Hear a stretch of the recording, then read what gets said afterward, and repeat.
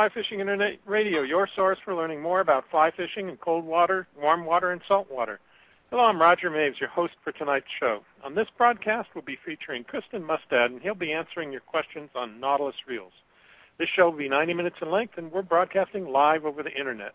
If you'd like to ask Kristen a question, just go to our homepage at askaboutflyfishing.com and use the Q&A text box to send us your question. We'll receive your question immediately, and we'll try to answer as many of them as possible on the show tonight. And while you're there, make sure you sign up to receive our announcements so you don't miss out on any of our future broadcasts. You'll see a form in the right-hand column of our website. Just fill in your name and email address, and we'll keep you informed. This broadcast is being recorded and will be available for playback on our website about 48 hours after the show ends.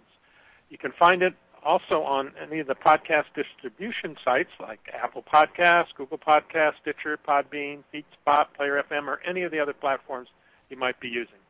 If you do have to leave early, we can return to our website or any of those distribution platforms at your convenience and listen to the recording at any time. If you're out and about on Facebook, Instagram, or Twitter, be sure to, and it would be appreciated if you'd share our podcasts. And when you do, use the hashtag #AskAboutFlyFishing. Also fly fishing, and also tonight Nautilus reels. So, in fact, if you have a moment, do it right now. There's a couple of links on our homepage where you can do the sharing, and go right ahead and do that. We'd sure appreciate it. The content of this broadcast is copyrighted and is the property of the Knowledge Group, Inc., doing business as Ask About Fly Fishing. When we return, we'll be talking with Kristen Mustad about Nautilus reels. Douglas Outdoors is a manufacturer of premium quality fly rods, raising the expectations that anglers should expect in componentry, design, engineering, craftsmanship, and in turn performance. Led by a head rod designer, Fred Cantui, Douglas has achieved award-winning rods featuring eye-opening strength to weight ratios and dialed-in technique-specific actions and tapers that cater to a host of different species.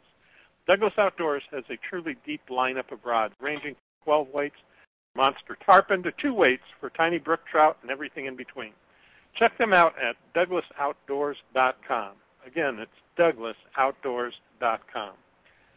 Before we introduce Kristen, I'd like to let you know about the great prizes we have to give away tonight. On our drawing tonight, we'll be giving away a membership to Fly Fishers International and a 1-year subscription to Fly Fishing and Tying Journal. So you have 2 chances to win tonight in our drawing. Now, if you haven't registered yet for the drawing, you can do so now. Just go to our homepage at askaboutflyfishing.com and look for the link under Kristen's section that says, click here to register for our drawing.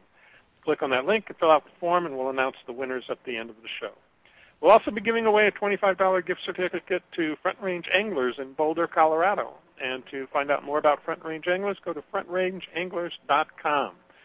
And here's how you can win that gift certificate. You'll have to be the first person to answer the question or questions I ask at the end of the show. And the questions will be about something that Kristen and I talk about during the show. So you must submit your answer along with your name and your location in that text box on our homepage. So listen closely and use your best typing skills. Take some great notes, and maybe you'll win that $25 gift certificate from Front Range Anglers in Boulder, Colorado. And you can redeem that in the store or online. Either way is fine. Our guest tonight is Kristen Mustad. Kristen is the founder of Nautilus Reels, the leading manufacturer of fly fishing reels. And Nautilus Reels was founded in 2003 with a vision to make the finest fly fishing reel in the market. Under Kristen's leadership, Nautilus has won over a dozen industry awards for best fly fishing reel, and the company keeps raising the bar on fly reel performance. Kristen, welcome to Ask About Fly Fishing Internet Radio. Thank you for having me. Great to be here. Great. Long-time running show, and proud to be here. Thank you. Yeah. Well, you'll be part of many of the fine people we've had on the show, and it's been quite a list now of over 200 guests I've had on the show and over 315 shows, so it's quite the archive now, a great library of information on fly fishing, so pretty proud of it, so thanks. So we got a lot of questions tonight, and, the whole goal here tonight is to learn who Nautilus Reels are, who the person was behind it, and that got this whole thing started, and where you might, what kind of ride you might be taking us on in the future. So we'll try to work through that as a goal and see where we land. So first of all, Kristen, Mustad, name associated with fishing for generations. I mean, I remember the name when I was a kid. Put those hooks on my spinning gear. So, a proud Norwegian family. And so are you part of that family tree? Yeah, so the last family member that was an owner in Mustad was a cousin of mine called Hans, and he sold it, I'd say 8 or 10 years ago, to a venture capital group, and it's been sold 1 or 2 times since then again. He stayed on with a long line, so the commercial fishing aspect of it, not the sport hooks that are also used for commercial fishing, but just a long line industry. But so that's business started in, I think it was 1812, making fasteners and zippers and nails, screws, and then I think in 1857 they started making the fish hooks. So it's there's a long history there, and we grew up fishing. So that's my relationship right there. Like I always used to say, is when my cousin Hans used to own it, I would always say, yes, I'm related but not affiliated, which means I didn't get a check. So you didn't get a check. Too far down the family tree at this point, I guess. Just a little bit. Yeah. Yeah. So the family is pretty much out of it now. Completely out of it. Yeah, right? they were sole owners up until he sold it. Oh wow, all those years. Yeah. My gosh. I think it's 9 generations. Wow, that's incredible. What influence did your family have on your love of fishing? I remember my mother telling us stories about us fishing in the flower bed, just with rods or sticks and a little line going into the flower bed, and we tie flowers on it to catch bees, and that was our fishing. But we grew up, I think I remember my mom woke me up one time. It was about a mile ride down to the lake from our house, and I asked her for the alarm clock in the evening, and she said, what do you want the alarm clock for? Oh, because I got to wake up at 4 because Tobias and I, my neighbor, we're going to go fish at the lake really early because there's a couple of carp that come in early. And she said, no, you're not. And so I didn't sleep all night, got up at 4, went down to get my bike because I couldn't fail my buddy Tobias. And as I was sneaking out, my mom peeked out from the balcony and said, what are you doing? I said, no, I'm just heading over to Tobias's house to tell him we're not going. So I went over there. He was asleep and went back to bed. But always been a passion of mine, always. And I started, I think, fly fishing. I remember my first fly fishing, I was probably 5 or 6, and it was rowing a boat and just trolling a fly rod with a sinking line behind it. I remember it was orange fiberglass rods. So it was a good time, fishing for trout. And this was this in Norway? In Norway. Yeah. Okay, so that's where you grew up? And That's where I was born. I didn't grow up there. My dad was a consultant, and we traveled a lot. I lived in 6 different countries before I went off to college in the States. Oh, okay. And what did you go to college for? What was your major? So I studied tropical agriculture at Cornell. Tropical in upstate New York. agriculture. How about that? Yeah, you're a long ways away from that now, aren't you? Just a little bit. It's tropical down here, so. Yeah. And I like to garden. You still like to garden in your own yard, yeah. So I'm sure that education pays off. Well, a lot of us don't end up where we started, but that's fine. That's my dad gave me a sage piece of advice, which was study what you enjoy, and put in the biggest effort you can. And he goes, but start at the bottom when you leave college. He goes, if you don't know how to shovel manure, you will never be able to tell a guy how to shovel manure. Mm-hmm. And he said, no matter what path you take, if you work your way up in management, you can always move into something else, because the challenge in running a business is mostly managing people. Yep. And I think that's pretty much right.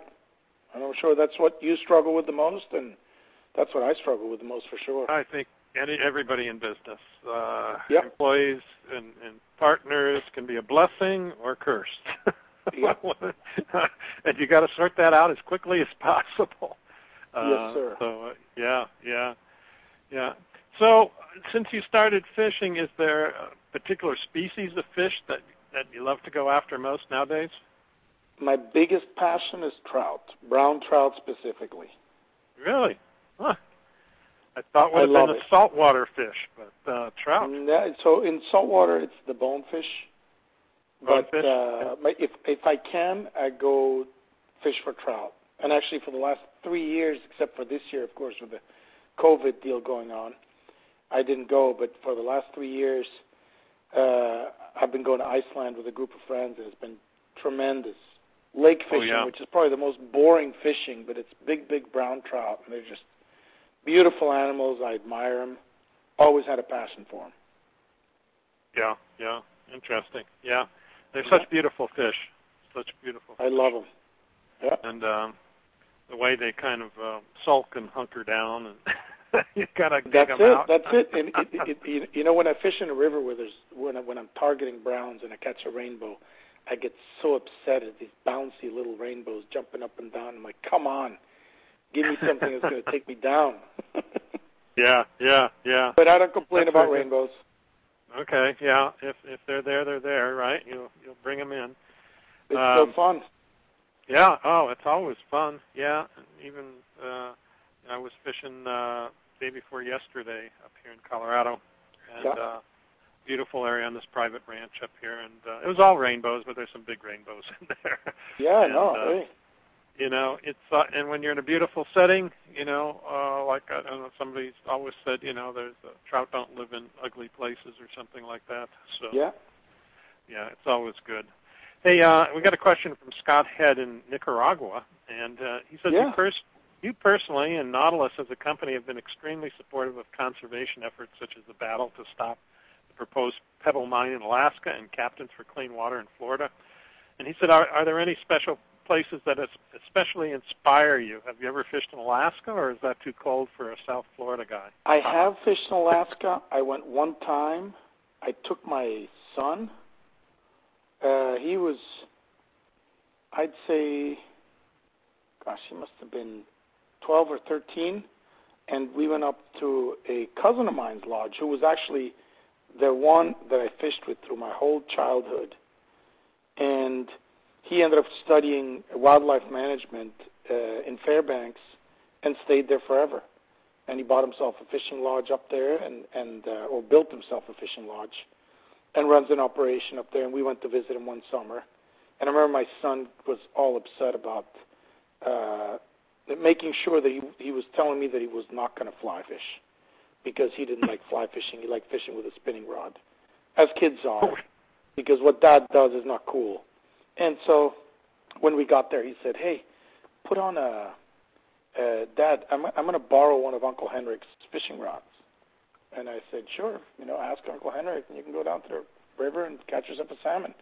And off he took, and he went down to the river and came back 5 minutes later and said, hey, Dad, everybody down here is not using spoons or spinners. They're putting Dalai Lamas on flies on their spinning rods and throwing them out there. So you're going to borrow one of your flies? I said, sure. Here's the fly. And then 10 minutes later, he came back again and said, Dad, can I borrow one of your fly rods? And he didn't let go of the fly rod for the whole week. I mean, it was great. I loved it up there. It's amazing. It's wild. It's beautiful. Yeah. But I'll tell you, back to trout. I'll tell you what I like most about trout. And it's that you can go to the wildest place, and I've been to places where the fish see a fly maybe once or twice in their lifetime. And you can go there, and I've fished there with, indicator flies. I mean, you try to throw out the weirdest stuff you can, and you're just amazed that they're taking them, right? But then suddenly everything shuts down, and you start changing flies and changing flies and changing flies and going to your go-to little pattern, and nothing's working. And then suddenly you see that there's a caddis hatch, and you put on a caddis, and it won't work, and you put a smaller caddis that looks more like the size, and suddenly you're catching these fish. And that's what amazes me most, because I associate the fish going off of, not taking your fly because they've seen too many. But the reality is, even the wildest fish, they key in, and you can float a grasshopper past them, which they would never let pass by if they were sane, but they're locked in on little emerging caddis, and that's what they're going to feed on. It's amazing. That's what amazes me about trout. Yeah. Unpredictable. Predictable, but unpredictable, Exactly. No, and then you find the one that works, and you're like, okay, I got it, and you won't catch another. Yeah. I grew up in Anchorage, Alaska, and that's where I learned to fish with my dad. Really? We went back there 2006. My dad and I and my son, who was about 14 at the time, and we flew into Togiak River, and it was the best time and the best memories I'll ever have with the two of them. Great. So Alaska always creates great memories like yours with your son as well. So yeah, great place to be. So and the one thing are you talk you about following the whole Pebble Mine thing? Yeah. Yeah. It's a sorry thing, man.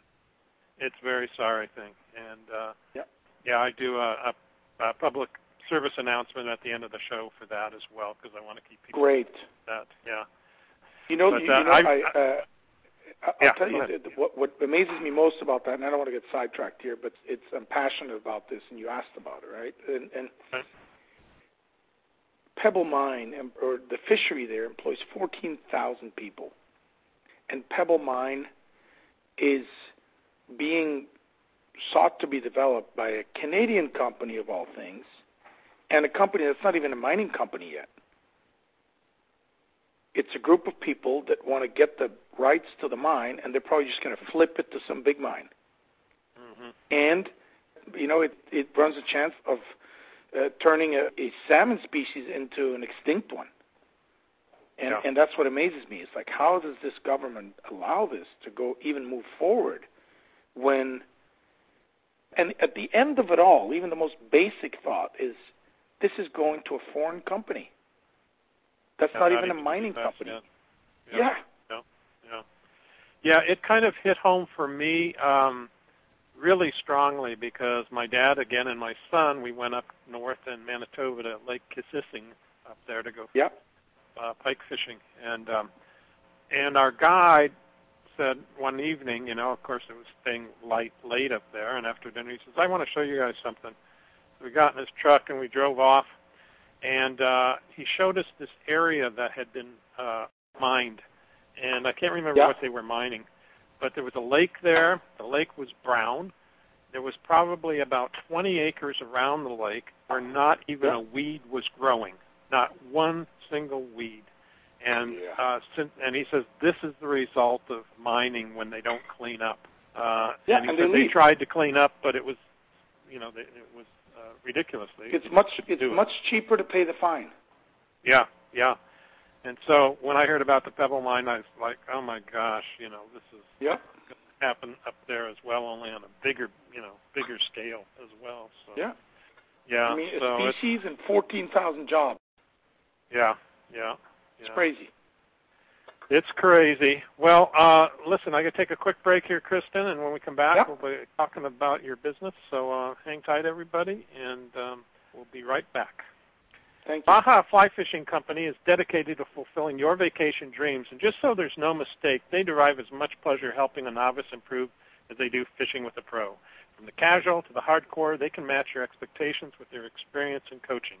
A vacation with Baja Fly Fishing is more than a fishing trip. It's a full-on Baja experience that you will remember forever. They know the Baja after 40 years of traveling its back roads, kayaking its shoreline, surfing and snorkeling while pioneering the fly fishing techniques that have evolved into the tactics used today. They are well-versed in fly fishing the beach and kayaks on pongas, and are well-versed in all tackle types. Join them in pursuit of roosterfish, dorado, marlin, sailfish, wahoo, jack crevalle, yellowfin, skipjack, and many other species. Learn more about Baja Fly Fishing Company by visiting their website at bajaflyfish.com. Again, that's bajaflyfish.com. You're listening to Ask About Fly Fishing Internet Radio. We're talking with Kristen Mustad about Nautilus reels. If you'd like to ask Kristen a question, just go to our homepage at askaboutflyfishing.com and use the Q&A text box there to send us your question. And we'll try to answer as many of them as possible on the show tonight. So let's talk a little bit about business. Kristen, were you involved in other businesses before Nautilus, fly fishing or otherwise? So straight out of college, I worked in agriculture in the tropics for quite a while. Oh. And then I moved on to technology, and then I did my master's degree. And after that, I moved down to Florida and started my own business. It was a technology distribution company. So what I would do is I would source technology from Scandinavia principally and take it to Latin America. And then that evolved into Latin America and the U.S. And technology was anything from software, code, which is, it's pretty much software, but just very small pieces of software that would accelerate the dialing through at a cell phone company, for example. That kind of stuff that was developed by some Finnish company and they wanted to implement it in Latin America or in the U.S. And so that's what I did. And then how did you get from there to owning a fly fishing reel company? So we talked about people earlier. So I partnered with a group of investors, and that wasn't a good partnership. And so I sold them my share of the company when I got tired. That was late 2002. No, early 2003. It was January. And I sold it, and then I stayed on till January. So I sold it in 6 months before January. That would be like August in 2002. In January, on my last week, on Monday, one of the guys that at that point was my boss because I was working for them said, "Hey, do you see that dolphin they caught in the Miami Herald?" And I said, "Man, are you kidding me? The dolphin made it to Miami Herald?" And he goes, "No, man, in the sport fishing section." I said, "There's no sport fishing section in the Miami Herald." And he said, "Yeah, every Thursday, sports has one page for fishing." And I said, "Really?" So yeah, I look forward to Thursday. Friday was my last day, and Thursday I opened up the paper, and there was an article on a fly reel manufacturer out of Florida, and I'd never heard of them. It was Old Florida Fly Reels. And I read the article, and I don't know if they had a bad day on the water or what it was, but what came to me was that this sounds like the guy that's running it is tired. So I quickly sent out an email. So this is Thursday before Friday, my last day, in January or February sometime. And I got a call back within 10 minutes and had a meeting set up for the following Monday to go inspect the factory. And so I walked into this reel factory and thought it was fascinating. It was two tiny bays that had a hole cut in the drywall between the two bays with a tarp as a curtain between the two. And one side had a storage area and a little assembly area and one office and a front office. And then the other side had 4 CNC machine and a polishing machine. And I walked in there and we struck a deal, and we were partners for a year, and then I bought him out a year after. But the first year, I came in with my younger brother, and I remember we bought this in May, and in July we said, okay, we got a choice to make here. We can either shut this down because nothing we'd seen was what the audit revealed. And so we said, okay, we can either shut this down and walk away and find something else to do, or we need to just reinvent this company. And so this was in June or July, and between July and September, I think it was September 10th, the Fly Fishing Show was in Denver, right? We set up a whole line of reels. So we made the Nautilus CCF 8, the 10, and the 12, and launched it at that show with probably 7 guys looking at us because we were in a tiny little booth in one corner. But that's what it was. It was either reinvent it completely or just shut it down and walk away. But I'll tell you a funny one. So back in college, and because you've been on the air so long, a lot of people will remember Kaufman's Streamborn. Mm-hmm. So in college at Cornell, I would buy my fly tying stuff and my gear from Jerry Swanson at Kaufman's Streamborn in Portland, Oregon. It was, I think definitely the biggest fly shop in the world at the time. Phenomenal catalog. Every fly had a description of where you have to have this fly and what to use it on. It was amazing. But so I called him and I said, hey, Jerry, because we kept in touch over the years, because I'd always buy all my fly fishing gear from them from the catalog. And so I called up Jerry and said, hey, Jerry, and he reminded me of this, by the way, like a week ago. I said, hey, Jerry, I'm thinking about buying this fly reel company called Old Florida Fly Reels. Do you know him? And he said, I don't know him, but my advice to you is, I don't know how much it costs, but take that money and go fishing, buddy. He reminded me of that the other day. Yeah, yeah. So you weren't really looking to get into the fly fishing business when you partnered up on that? No, not at all. It was a newspaper article that presented an opportunity on my second to last day at work where I was starting to stress out as to what am I going to do now. And there it was. It was. But my whole life, I've always wanted to be involved in something fishing or something hunting or something outdoors, always. Now, you didn't have any background in machining or manufacturing at that point, really, either? No clue. And let me tell you something. I still consider that I don't. Because I go out there and look at these machines and the numbers go up and down and they're doing this and I'm like, oh my gosh. But what I do have is, I'll tell you what, it's not really hard. I'll tell you, for the first-time manufacturing entrepreneur, this was a relatively easy industry to come into. I came in at a time when there was a new reel from every manufacturer every 5 or 6 years. There was a new rod every 5 or 6 years. And I said to myself, man, people are buying a new car every 3 years. That's, $30,000 every 3 years, but they'll sit on a $500 fly reel for $20 and not change it? What's going on with this?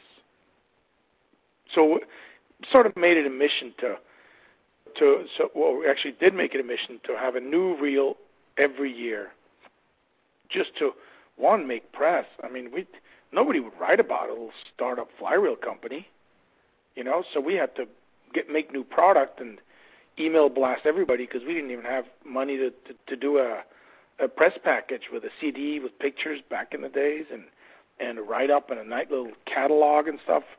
There wasn't the budget for that. So it was just email blast to every editor in the industry, and it happened. We got written up here and there, and I think our big break was when we landed Kaufman's at the show. They came over as a courtesy, really, and then they saw the product, and they were like, oh, that's pretty cool, actually. Yeah, yeah. Now, when you said you were, when you were at that point of closing down or reinventing, what was the big problem? Was it marketing? Was it the quality of the reels? What was? So one thing I used to call the Old Florida. I used to call it the poor man's Able because it was a $200 reel that was just as good as an Able or a Tibor. And the problem was it was $200, and you couldn't make them for what you sold them for to the dealers. Mm. Yeah. So the math didn't work out. Yeah. The math did not work out. Yeah. Yeah. And so what were the first, when you started to reinvent, I assume you had to relook at the designs and manufacturing. What were the changes that you made at that point? So first in parallel, we had to come up with a name and a logo and a product, right? And the product was, the guy I bought it from said he had this brand new design. He called it the Revolution that was sealed and this and that. And it wasn't sealed. And he only needed to figure out how to attach the spool. And that's what got me thinking. I said, man, I used to go fishing, and we all used to go fishing, with a reel that fit in your pocket and 2 or 3 spools. You had a sink tip line, you had a fast sink tip maybe, and a full sink, and a floating line. And you never knew what you were going to be fishing, so you had to have it all, right? I don't know if you can still buy a sink tip line, by the way. I love sink tips. But, so the whole deal was, why is there no saltwater reel where you can pop off a spool and put it back on? And yes, there were. There was a Ross Big Game, I think. And we had to move so fast that I looked around and I said, okay, the number one's got to be Ross, and the Big Game reel is priced at $400, so that's going to be my sales price. So I need to wholesale it for this amount, and I need to be able to make this much money, and I need my cost to be that. And based on that cost, we developed the CCF reel. Well, actually, yeah. It was it was just a cork reel in the early days. And it was pretty cool because it was a free-floating washer of cork, which was not sealed, but sort of sealed. It was captured, like many call their reels. And what would happen is when you tighten the drag, the cork would compress and it would blow the grease out to the sides, but when you loosened it, it would come back on. So it was always self-lubricating, right? It didn't really work well, so we had to come up with something else. And then we moved on we said, okay, what can we do now? So hold on, let me go back here before I move on to the drag system. Popping off the spool, how do we do that? So I took one of my old Ables, and I said, okay, when I take the drag knob off my Able, if I'm not careful, that drag shaft falls right out the front, followed by the spring washer, and my trip is shot. So I need to be able to capture that. And so I just figured out that if I just cut out the bearings and incorporate that in a little hub, and I just put an attachment mechanism at the top, I can just pop a spool onto it, and it's still a drawbar type reel, and I'll seal it from the back. So that's what we did with the cork in it. And we figured out a seal for it that we later improved on. But the real breakthrough for us was when we came out with the cork and carbon fiber. I was sort of fed up with cork for big game. Anybody that went big game fly fishing used the cork drag. It was what was used in the old Finors. In the big game reels, those conventional reels, they used cork. And the reason was it came from the auto industry. And they used it in the car clutches. But years ago, they stopped doing that. But you have to remember, these guys started making these big game reels. Seamaster, all these guys started back in the 50s when cork was used in cars, in clutches. So I said, man, people are still stuck on this idea that cork is the only thing because it's got compression and all this stuff. And the startup inertia is horrible. And there were several reel manufacturers out there that were using carbon fiber. Sage was using it at the time. And Jack Charlton was the first one. He actually designed the Sage drag. Jack Charlton from Charlton Reels, later founded Mako Reels. We actually had long talks about this together because the biggest issue he had was that his drag, if you put it under a lot of stress, the carbon fiber friction would create a lot of heat, which expanded the drag plate, which in a stack design like on a Sage or a Hatch reel or any reel that has set layers, you've got multiple layers of steel or aluminum that are the friction plates. They warm up, they expand, your pressure goes up, the heat builds up, and you end up getting a change in drag. Effectively, it doesn't really matter. In a fishing situation, it's rare unless you get a bluefin that runs forever. But In a lab, if you test it, you're like, man, this will never work. And we figured out how to dissipate that heat by attaching the spool right onto that top of that brake cover that was generating all the heat, and the spool acted like a heat sink. There's actually a video of it on our website. But that was the big innovation was, okay, we want carbon fiber, but the big game fishermen won't use it. What can we put in there to get them to use it? And we said cork. And we'll say the cork insulates the drag plate, which it does, but the resin we bake on does the same. But we said if it's got cork, I think we have a chance of convincing the big game guys to use it. And it worked. And they bought it, huh? They bought it. At yeah. the end of the story, yeah. And as a braking surface, it's pathetic. It's got, when it's freshly lubed, cork will have a 7% startup inertia, which means, let's say you're fishing 4-pound tippet and your drag is at 1 pound. Your startup drag, to get that drag moving, it's at 1.1. And then you tighten the drag and you're at 2 and the fish stops and it goes again. Now you're at 2.2. Man, if that tippet is chafed, you're in trouble, right? Mm-hmm. And carbon fiber will get you down below 1% any day. Do you think that's one of your biggest breakthroughs in reel design? Yeah, and then I think that, I mean, doing the red brake, we were the first ones to put a red brake on. And it's not the brake. It's the seal. It's the back plate, we call it. It's what sealed it all up in the back. We made it red. It's hard to find a reel that doesn't have a red drag nowadays. And we actually marketed it like the Brembo brakes of fly fishing. And I think our big breakthrough was, one, visually and functionally. We were designing sizes that weren't common. We were making our reels a little bit bigger. And we didn't invent the large auger reels. We just marketed everybody into understanding why large is better. And it took us years, but I tell you, I'm selling, 4.5-inch reels for 8-weight rods. And if you go back 15 years, the biggest 12-weight reel was 4 inches. That's a big deal. I mean, that's what our 6.7 is nowadays. Yeah, yeah. And it was 4 inches, and it weighed 17 or 18 ounces. And our 5-inch reel weighs 10. That's where, I think that's, if I could pat myself on the back, it's two things really. I'm going away from the product now.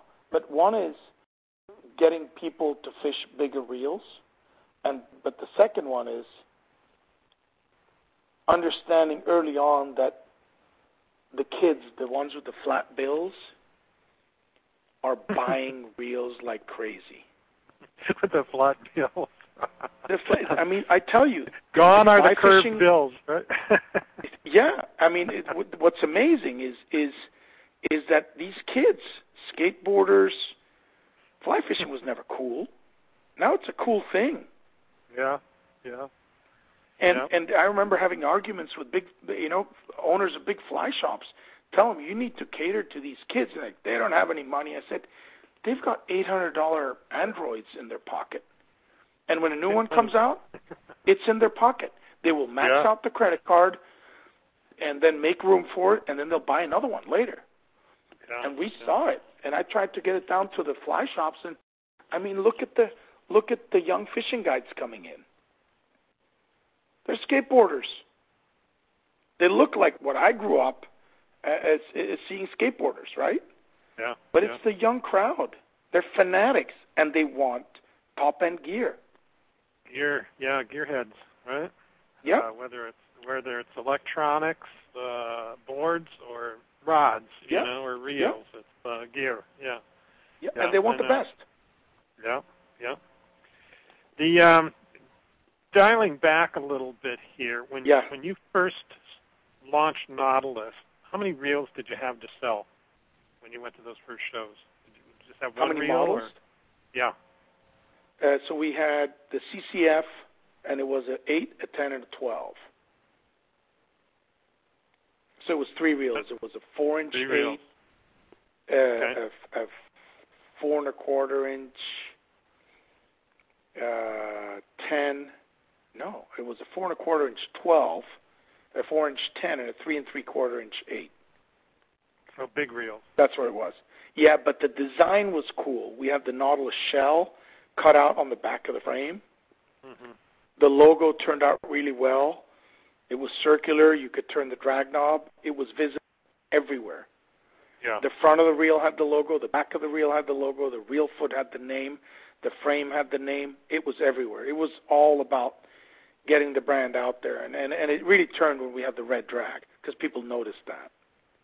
Is that, would you consider that a differentiator back in those beginning days, the design, the look and feel to grab Big attention? time, because it was so different from everybody else. It was really, really, I mean, it was just totally different.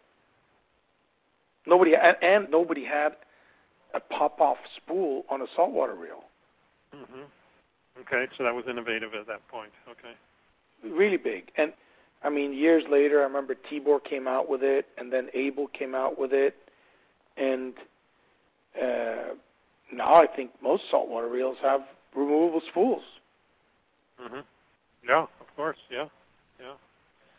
And if you were to advise, you were just talking about all the young people out there that are in the marketplace now, and whether they're users or guides or whatever, or owners of companies. What would you do differently to get a foothold in the marketplace? What would you advise them to do today that maybe you didn't do or couldn't do back in your days of starting up? Start with more money. That's always, yeah. No, I think it's. So I'll tell you what. There have been a couple of moments where I got bored, maybe, or frustrated, really. But if you do what you enjoy, you will succeed. And it sort of goes along with what my dad told me. Study what you like, study what interests you, and work in that field, work your way up, and then you can pretty much do anything. And so as long as you enjoy what you're doing, if you don't enjoy, accounting, because you got tired of it while you were studying, but you got an accounting degree, and now you're working for a big accounting firm, and you're making huge money, at some point you're going to burn out. But when you have something like me, where I had fly fishing, and believe me, it wasn't easy. I went through times, tough times, where I remember one time, and I tell my kids this the whole time, I said, when we were starting out, I remember going to the janitor in the condo building I was living in, and I gave him $20 to pull the plug that the power company had put between the electrodes in the electrical room to cut off my power, because I didn't have $95 to pay for the electrical bill. So that's sort of, that's what I'm saying, start with more money, because it makes it a little bit easier, but it's also easier to spend it if you have it, right? Well, that's it. I think sometimes not having it makes you more innovative, and the struggle makes you think more and find different ways, and sometimes that's a different journey, but even in those, depressive moments, really, I still enjoyed going to work. Mm-hmm. Yeah. Because it was fun. You're making, and I'll tell you one thing, it's making something that you can physically hold. Coming from technology, I went from agriculture, where you're looking at crops growing, producing, you see a yellow spot, and you go figure out what's wrong with it, and you fix it. It's all satisfying stuff. And then I go to technology, where I'm sending little lines of code, where I'm making good money, but it's not tangible, right? And it's not my passion. I get it. Some people, they really enjoy seeing that. They're seeing a line of code fly through, or bits go through a system fast, and they get excited. I get it. Yeah. Yeah. Not me. Yeah. But being able to go out there and sit out there at 9 p.m.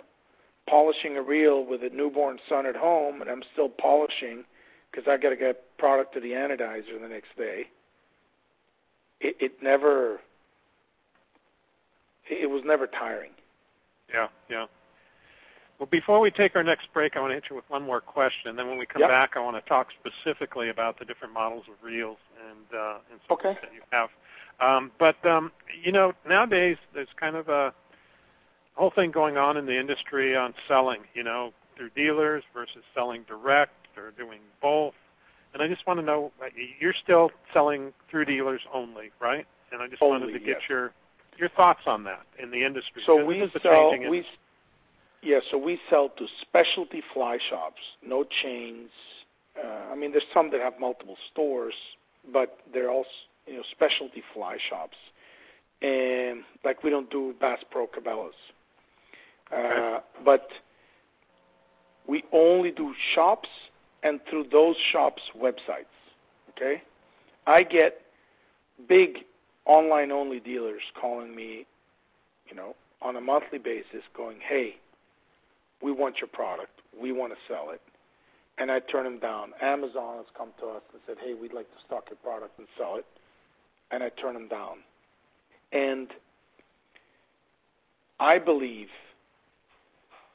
I came to the point where I'm at. I was able to make this business happen. I was able to create a superior product because I had the support of loyal fly shops that in the beginning were very, very few, but have grown into still fewer than most other manufacturers, but great fly shop. I really think that we probably sell more reels per fly shop per account than most other manufacturers. And it's by choice. We're protecting dealers.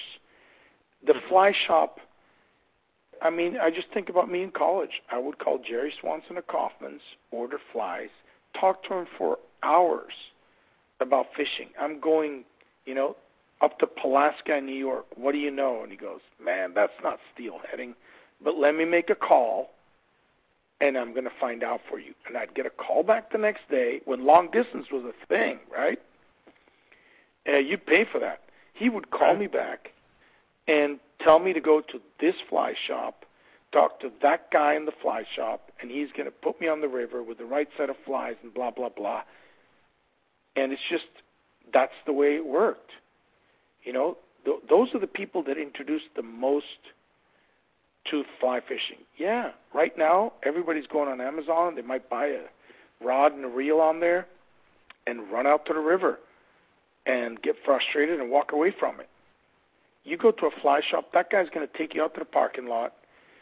You buy a rod and a reel, and he might tell you, hey, man, come back on Saturday, after 4, it gets slow.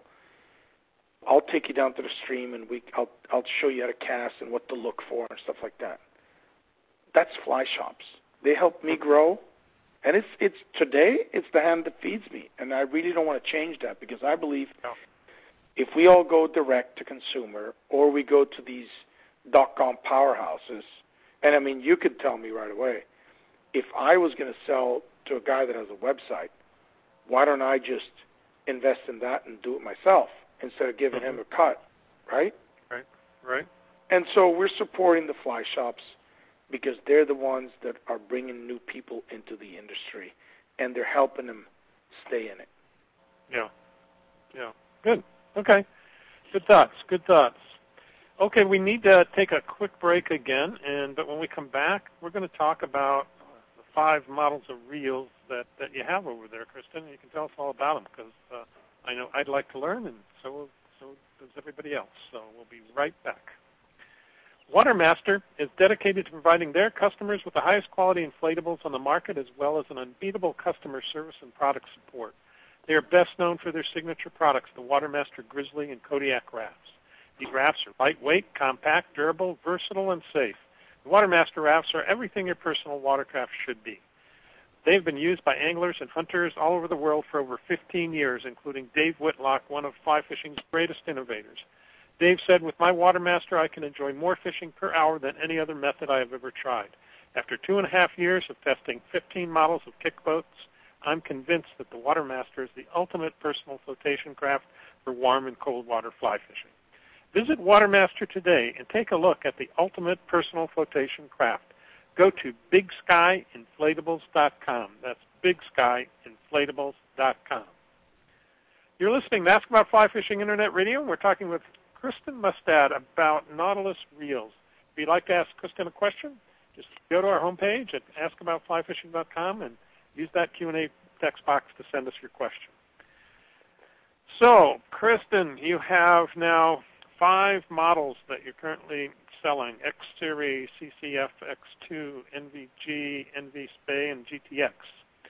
Can you walk us through each reel in the order that they came on the market and tell us why they were brought to the market and what makes them different from the other reels?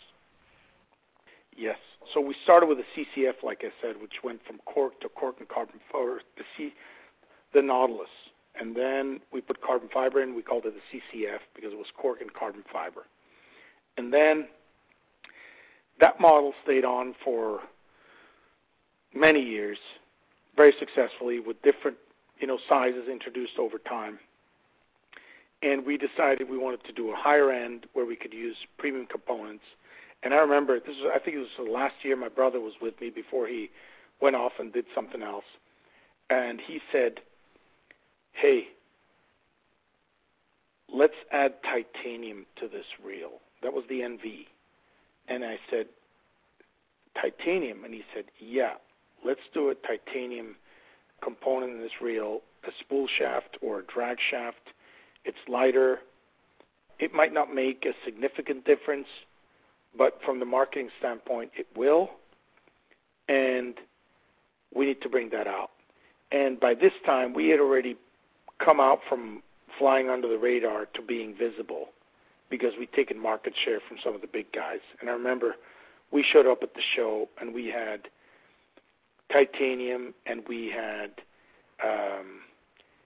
ceramic hybrid bearings, which is a stainless steel walled bearing with ceramic balls, and showed up at the trade show. And that year, Ross introduced a reel that had a pin that held down the drag system that was made of titanium. So it was a pretty smart move. But so what the NV was, an upgrade. What we'd learned on the CCF, we wanted to make a lighter reel. The CCF 8 weighed 8 ounces. And we made the NV89, which was a 4-inch model, so we went up a size, up a quarter inch. And it was lighter than the CCF 8. And we had learned where to cut material, how to cut the spools to make them lighter. And another innovative thing we did was put little holes in the bottom of the arbor. We had 4 little holes to drain water out of it to help the backing dry better. And also the backing the bottom of the backing showed through those little holes at the bottom, which was really cool. That was the NV. That reel turned into the NVG, which was a Giga spool that Jesus, who on Instagram is Real Jesus, Jesus came up with this design, and it's been phenomenal. It's still on our current NVG, so NVG is for Giga spool. It just improved on the NV, and we went up in size again by a quarter inch on it. But so in today's lineup, we have the NVG, which is the oldest one in there. It's been around for 15 years. It's still our top contributor to the top line, so it's the one that creates the most dollars for us. So the volume is still strong. And from the NV, we said, okay, the downside of the NV reel is that you have a hub that needs to be swapped at the store to turn it from left hand to right hand. Can we make something that the user could change? And that's when we came up with the remodeling of the CCFX2. In the meantime, we had made the FWX reel, which turned into the X reel, which was a completely different design. It was not a drawbar. It had a tiny little drag, plenty for trout fishing. But after years of doing it, people were complaining that it didn't lock down the drag, and so we had to give them something better. But so today what we have, the oldest reel is the NV. It's the top-of-the-line reel. It's got all the bells and whistles. It's the most expensive to make. It's got the most intricate cutouts. And as we've been going along, we take the best that we have and we look at materials that are available to us, and we try to incorporate them into new designs. And it's not just about designing the coolest reel. It's also about, okay, if I want to improve the drag system on the FWX, for example, I need to add money to that. But to keep that price point at $295 for a 5-weight, I need to cut costs somewhere else. So the two biggest costs were machining time and assembly time. So we re-engineered the frame, how to cut it, how to effectively cut it. So instead of making a frame in 5 steps, we are now making 24 frames in 2 steps. Assembly time has been cut down where we can make 3X reels for every 1 FWX we assembled. But we were able to take all those savings and put them into a much superior drag system. And so that's sort of been our evolution. But then looking at the line that we have now, the X reel is our entry-level reel, which I think is phenomenal. I think it outperforms any reel in the bigger sizes, and I almost like it better than the NV even in like a 6.7 because it's so light. It's 4.7 ounces. But then you go up from there and you have the CCFX2, which was essentially the evolution of the CCF with an assembly system that was a lot easier to assemble as well. We could make 2 in the time that it took us to make one of the CCFs, and we didn't have to send it out to dealers or send out spare hubs to dealers that cost a lot of money to switch from left to right. The user can do it. The dealer can do it with what they have. Mm-hmm. And so that's that. And then we go to the NVG. We came out with, so from the very get-go, the Kaufman guys were big Spey guys. Northwest was, and still is, one of our strongest territories. And big Spey following out there. And the CCF-12 it still has a great appeal nowadays. I mean, this is, 17 years later, they're still fishing it on these 12.5-foot and 13.5-foot Spey rods. And so we were catering to the Spey market, and out come these really thin running lines that are now slipping out of the frame. And I'm like, man, what can we do to this? We cannot close the tolerance between the spool and the frame, because then if you take it saltwater fishing, you start torquing the handle on a big fish, you're going to scrape the spool against the frame. So we came out with the Spey spool. That was the alternative to making a whole different reel for Spey. But all they had to do was they could use their reel that they were saltwater fishing with a couple times a year and get a spare spool for it and make it a Spey reel. Or buy the Spey reel and buy a saltwater spool for it because they go once a year to go saltwater fishing. And it's a $200 problem to an $800 reel, right? Yeah. So it really solved, the whole Spey fishing deal is a very cult fishing crowd. And they're still in love with the full frame. And just yesterday I had a call from my Scandinavian distributor, and they said, when are you going to make a full frame reel? And I assembled one, and I'm shipping one out to them this week that we made as a test run. And we never made it because that's going back to making your granddad's reel, right? Grandpa fished, and I have my grandfather's salmon reels that are full frame reels. And that's the only thing that will stop a thin running line from slipping out unless you make a spool that's specific just for that. And we figured that out. And my argument to him was, hey, man, I don't want to go back in time. I want to go forward. And if you think our Spey stuff needs improvement, then talk to me and we'll build it. Because I believe in making things better. And that's where, like, the GTX comes in. GTX is a $1,300 reel. It's brand new. My crew wants to kill me. My dealers want to kill me. We've made them. We've shipped a bunch. COVID sort of put a brake on manufacturing more, but I remember my crew coming out to me and going, Kristen, stop it. Stop changing what you want on the GTX, because every day you come up with new ideas, and the frustrating part is having to stop and saying, okay, it's ready to go, because every other day you think of some little change you could make to it, but you have to make a business decision at some point and say, okay, stop. Let's start producing this, right? And that's where the new models come in. You say, okay, all these ideas, I got to put down on paper, put them on file, and when the next reel comes, I got to pull them all out and see what, 90% of them are junk, and let's take the 10% that were great ideas. Yeah, and that, and just to kind of clear up for people, because I'm looking at on your website, your under reels, we've got the specs and pricing, I should say, page, and this is a great chart for people to go look at. And so, like the X series goes from 3 weight up to 9. The CCFX2 goes from 6 to 12 weight, and then the NV goes from the very bottom to the very top, covers everything in NV line. Yeah. And then the GTX is really at the larger 10, 11, 12. It's a single reel. Yes. Yeah. It's a family in its own. Yeah. And it's just because I said, man, let's build something that no one's built, and use everything premium we can, everything we could think of that would make it better. And it's really an amazing reel. Yeah. We got a couple questions. Yeah. We got a couple questions on the internet here. Bill Thomas in Charlotte wrote in. He says, what is the smallest reel you make? I've seen the large saltwater, but have not seen the smaller freshwater reels. So the smallest is the XS. It's a 3.5-inch reel. It weighs near nothing. It's 4.2 ounces, I think. I don't have the chart in front of me.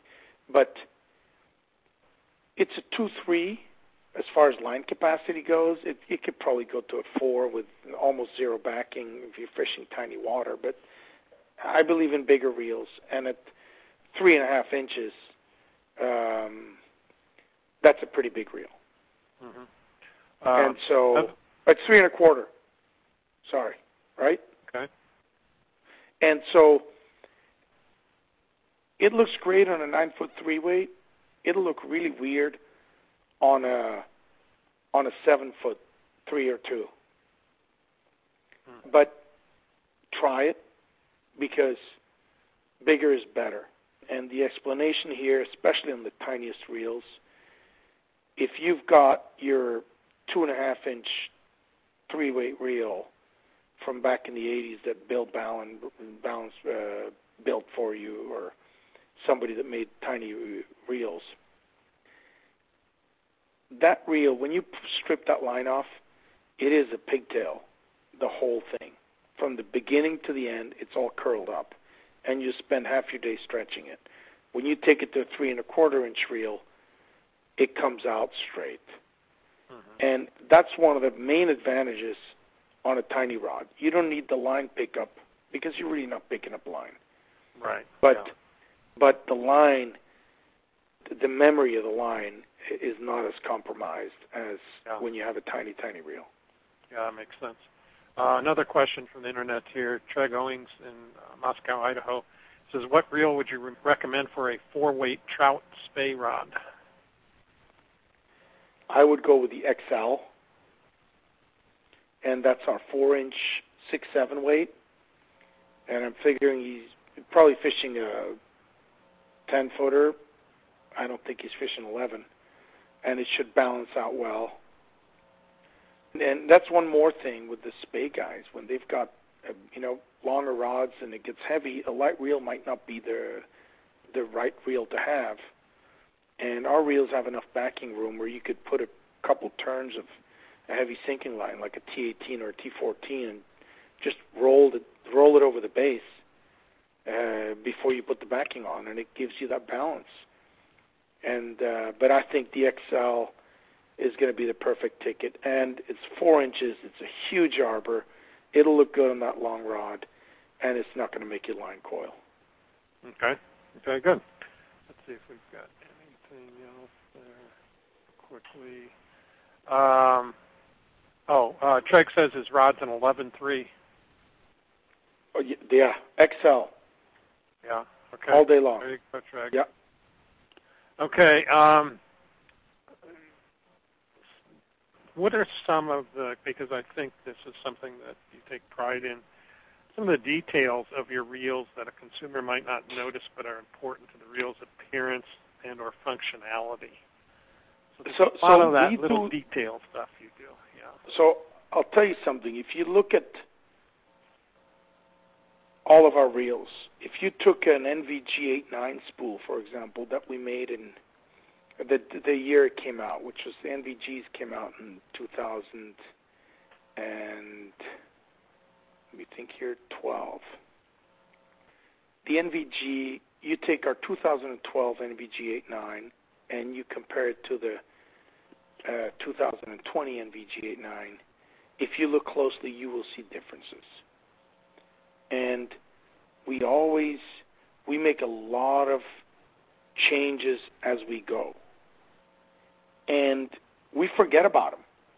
But you could take an NVG spool or the regular NV spool that came out in 06, and you can put it on the same frame size that's made in 2020, and it's going to fit perfectly, and you can go fish it. But so why I mention this is we're always changing little things, and a lot of people might not notice them, and there's a lot of stuff that we incorporate in design that people don't notice. I mean, we built the hook keeper.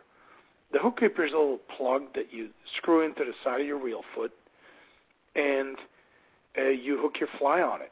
Most fly rods don't even have the little loop to hook the fly on anymore. And we said, okay, let's do that. Or you loop your backing around it so it doesn't slip off the back of the reel or into the spool when it's thin tippet. So, all these little creative ideas that come up. If you look at the CCFX2, and this is one of the most easily seen little details that we do, when you tighten the drag, so the NV reels have grooves that are cut into the knurling to make edges that are easier to grip. So when we knurl a reel, you put the texture on the outside of the drag knob, so if you've got wet or cold fingers, you can still grab it.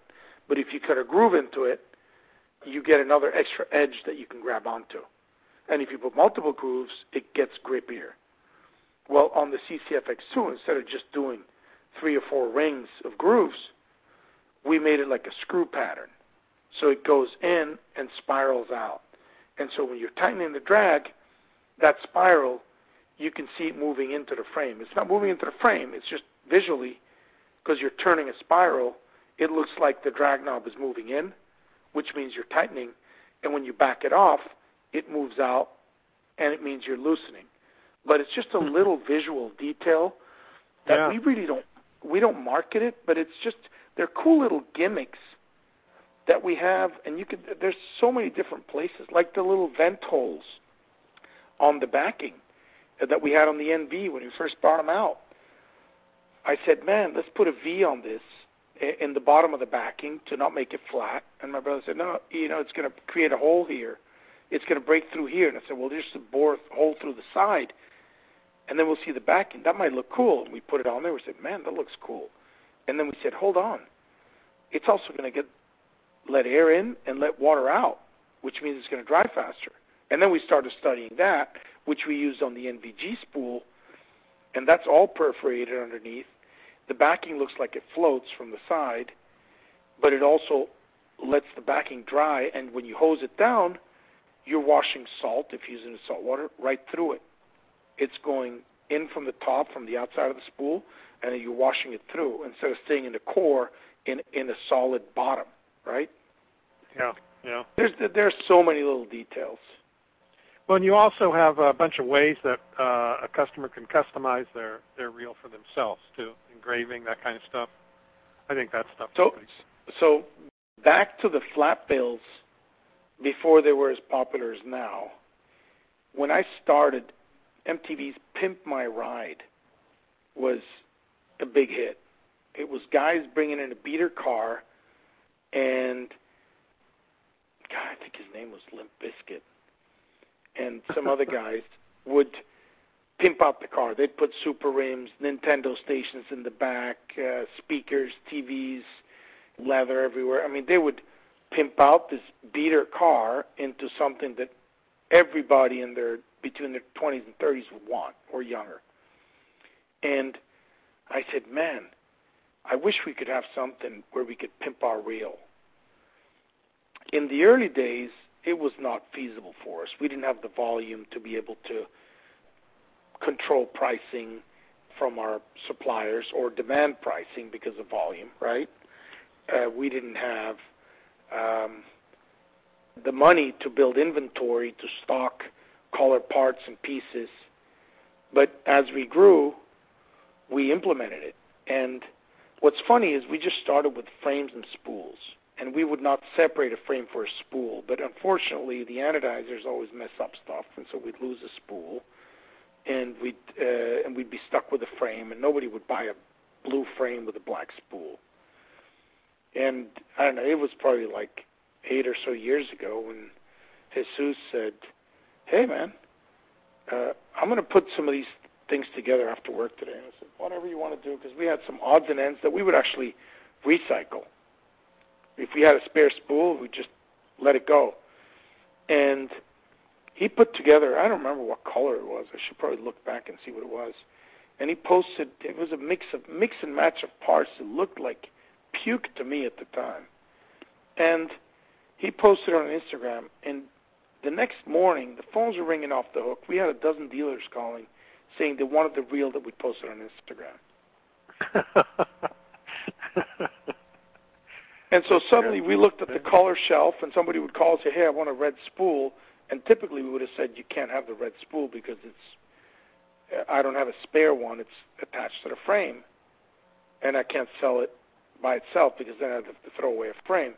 We said, sure, take that spool off that frame. We'll figure out another match for that frame. And it evolved into the custom reel builder. That's just been a super slam dunk. And wrongly so, we get credited for inventing the whole colored reel stuff, when I know Steve Abel started doing these funky colors back in the 80s. Mm-hmm. But we're perceived as the guys that do that. And the fun thing with the colors is I'll go to a trade show, a consumer trade show, and the first thing I get are 5 big guys. It's in New Jersey. So these guys are, big square guys, come in with leather jackets, walk up to the booth. First thing they do is point at that purple reel at the back, and they go, who would fish that? What kind of man would fish that color reel? And I'd say, well, what color reel would you fish? And he goes, blue. And I go, well, blue is our number 1 selling color because it's a safe color. Yes. But if you're not afraid, purple is our second most selling color. And by the end of 3 minutes, the guy goes, I think I'm going to get that purple reel. Because the 5 guys all agreed it's actually pretty cool. Yeah. And I tell them, you own a pink shirt, right? You own a pink shirt. They're like, yeah. But it's not purple. I'm like, well, hey. And I tell you, if I lay claim to anything, it's making a purple reel cool to fish.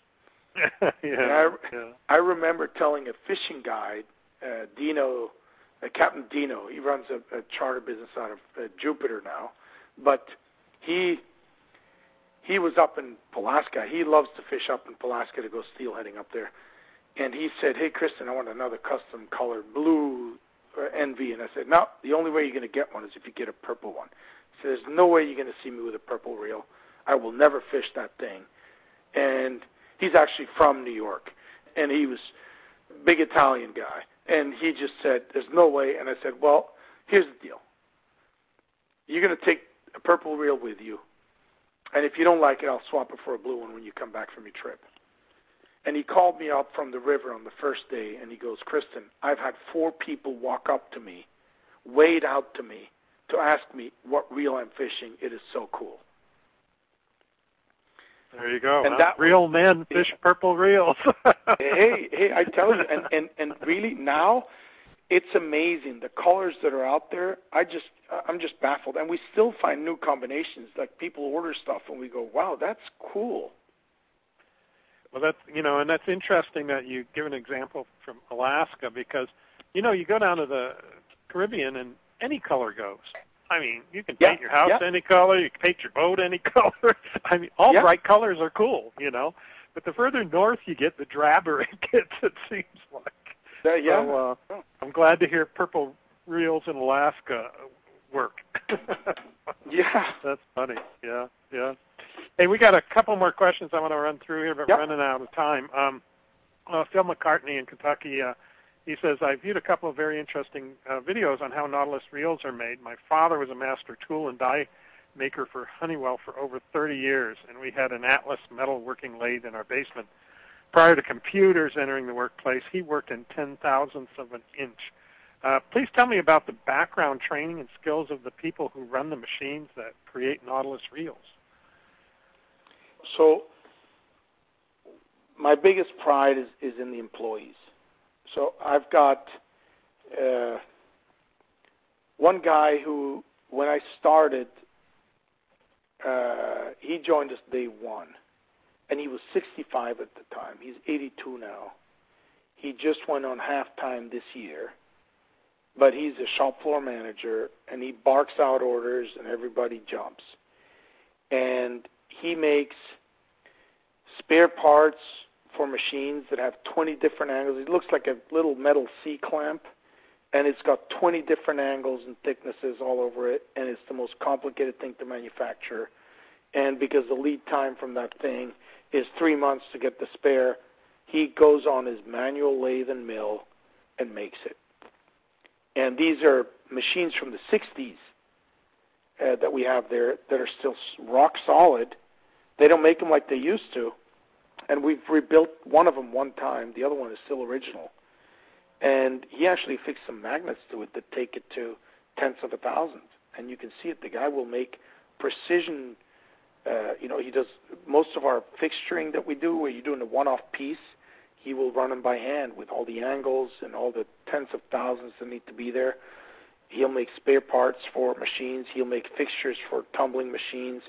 If one of the old machines break down, he makes a new this and that for it. It's amazing to see it. And then you look at our, CNC operators. He can run a CNC machine as well. He doesn't because we keep him busy on his manual stuff. But we have guys that studied it, and we have guys that started polishing reels with us that are now running machines, that are making offsets. And it's, it's all math. And these are people, some of them don't have high school degrees, but they've become experts. And I get job applications all the time with people that are certified for this and certified for that, a degree in this, a degree in that. And trade schools are phenomenal, but experience is king. And these guys work their way up, and they want to get their way up.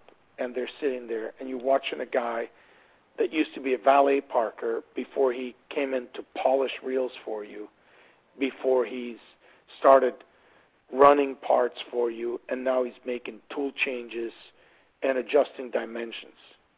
That's what's cool. And yeah, we have some skilled guys that were trained, schooled, went to trade schools or college, but it's all about experience. Mm-hmm. Mm-hmm. We've got, Troy Going says crimson and gray would be cool. He's going back to the colors. You got him thinking. Keep him coming. Yeah, Phil McCartney has asked a couple of questions online here, and also, but he's maybe you can kind of combine a couple of these answers. But he asked about, what fish do you test your saltwater drags against, and what kind of maintenance do you recommend for saltwater reels to resist the, or what do you do with your reels to resist corrosive effects of salt water? So I don't fish as much as most guides, but I can tell you that a lot of our guides never hose off their gear. They will hose the boat off, and the reels might be in the boat. They might have a neoprene sheath on them or not, and they will not take them off to hose them down. They hose down the boat. I don't do anything to my reels. There's really nothing you should do to your reel. If you want to, before you store the reel for 6 months, let's say you have one trip a year to the Caribbean, when you come home, wash it down under running water. And the only key thing here, and that goes for any manufacturer's reel, is make sure the backing is dry.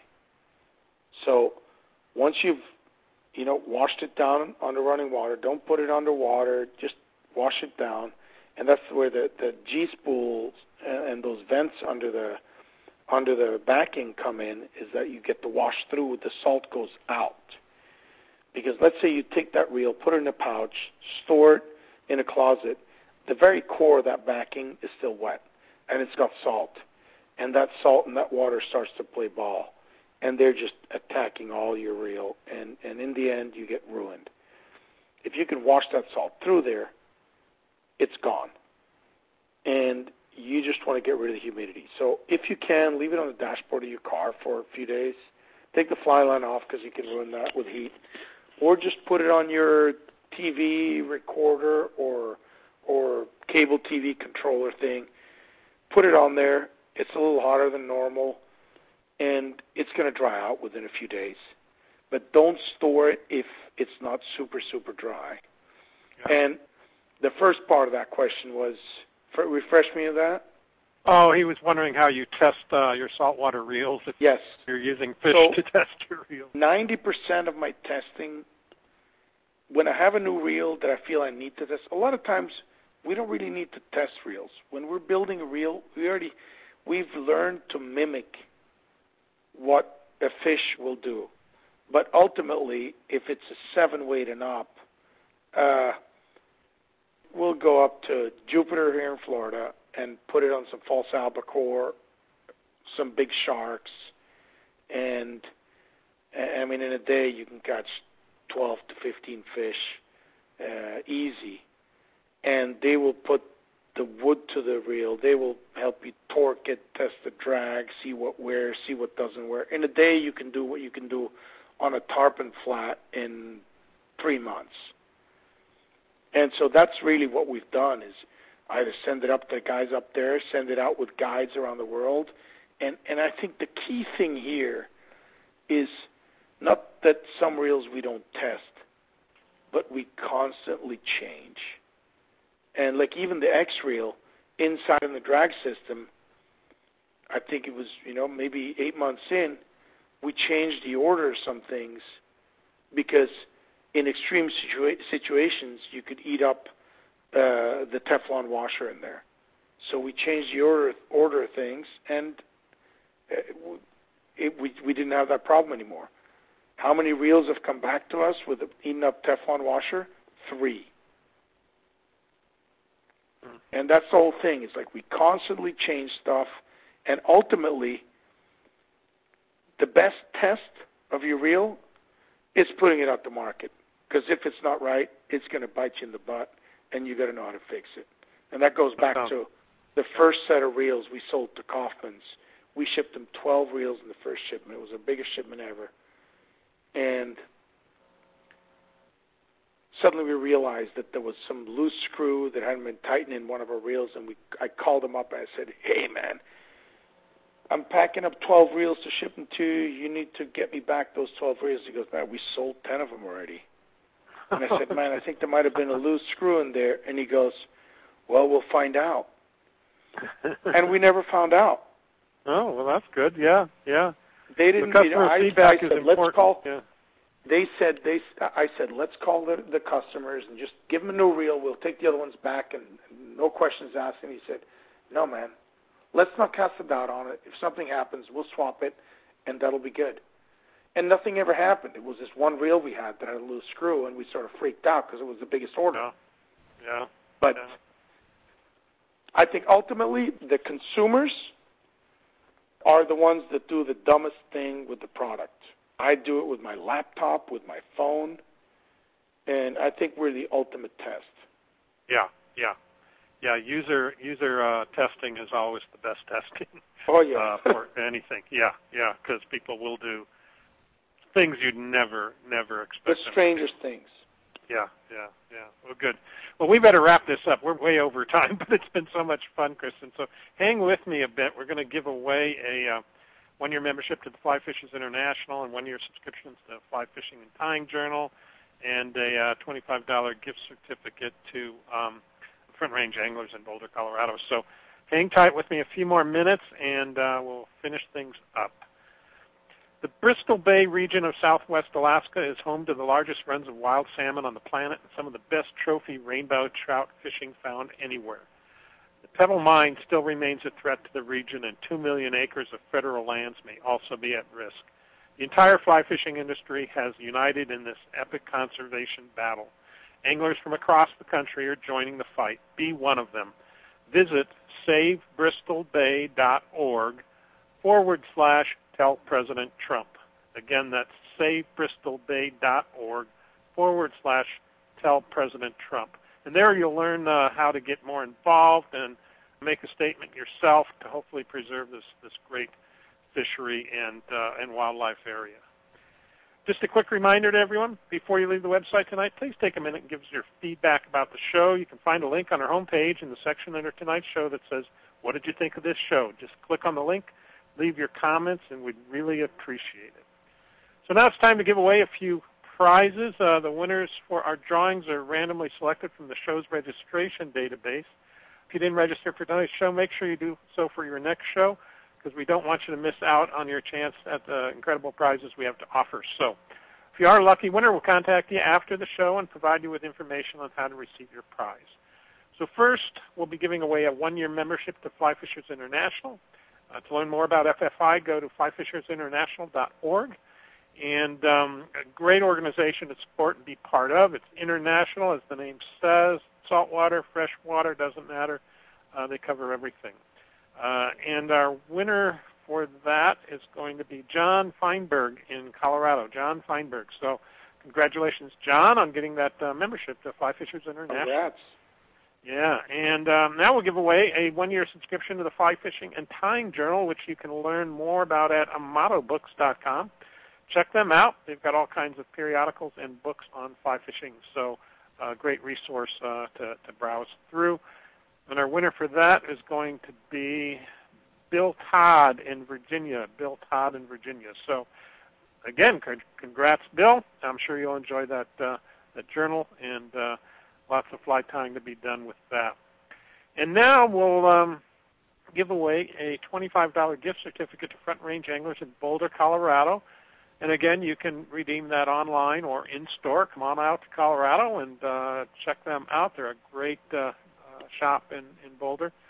And so our question, and you're going to answer this question in that form on the homepage of our website at askaboutflyfishing.com. Put in your answer plus your name and your location, and the first one that gets the right answer will be the winner of that gift certificate. So let me just clear that out here, make sure I got nothing in there. The question is, do a simple one tonight. What are the two fish that Kristen likes to fish for most when he goes fishing? Two fish. One's freshwater, one's a saltwater fish. So tell me that. So, Kristen, it takes him a moment to hear because there's a slight delay in the broadcast, and then these guys, they type about as fast as they tie their flies on. So we got to wait a few minutes. The reading glasses need to be pulled out. Yeah, get the reading glasses on.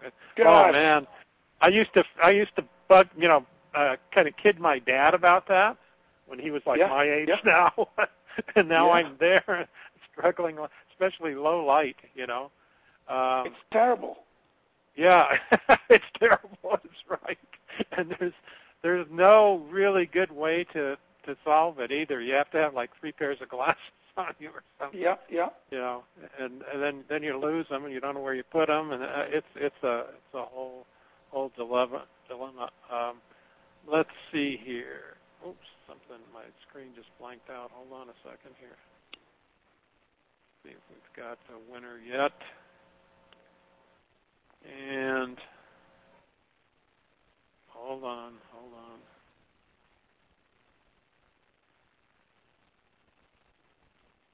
So we've got Elizabeth McMillan McCartney in California, trout and bonefish. Should we give her that? Super. Yeah, more specifically brown trout and bonefish, but that's what he loves to fish for, and rainbows beware, but browns are always invited, right? There you go. So great. So Elizabeth, you'll need to, in that same form that you just sent me the answer in, put in your address and your, that's all I need. That's because I've already got your email address and your name. So just put in your shipping address and phone number and send that through, and then we'll get you that gift certificate to Front Range Anglers. So thanks for paying attention and playing and joining us on the show tonight, Elizabeth, and congratulations. So, Kristen, really a pleasure to have on this show. It's been long overdue. Love talking to you, and lots of great information about Nautilus. Thanks for having me, and if anyone has any questions, I'm available on the phone. You call the office anytime. The phone number's on our website. And I am accessible, and everybody that works there is accessible, and all questions are valid. Okay, and it's nautilusreels.com. nautilusreels.com, yes, and you can contact them there on their website, or their phone number is listed there as well. And it's thanks again, Kristen. I know it's late out there, but thanks for sticking with me, and make it a great year, and make lots of great reels. Thank you. Everybody stay safe out there. Yeah, thanks. Well, hopefully all of you have found the archive on our website. If you haven't, just look for the link under the top line of our menu. It says Podcast Archive.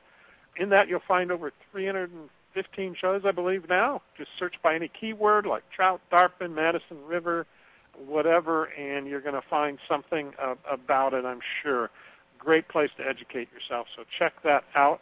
Our next broadcast will be on August 5th, 7 p.m. Mountain, 9 p.m. Eastern Time, and on that show I'll interview Dr. Peter Moyle, and our topic for the show will be fisheries conservation now and in the future. Peter was recognized by Fly Fisherman Magazine as the 2020 Conservationist of the Year for his lifetime of conservation work in California and other watersheds throughout the West. And Peter's forward-thinking and get-it-done attitude has saved and restored fisheries across California, including McCloud River, Putah Creek, San Joaquin River, and the Klamath River.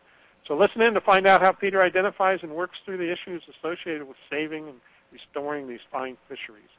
We'd like to thank Fly Fishers International, Amato Books, Douglas Outdoors, Baja Fly Fishing, Front Range Anglers, and Watermaster for our show tonight.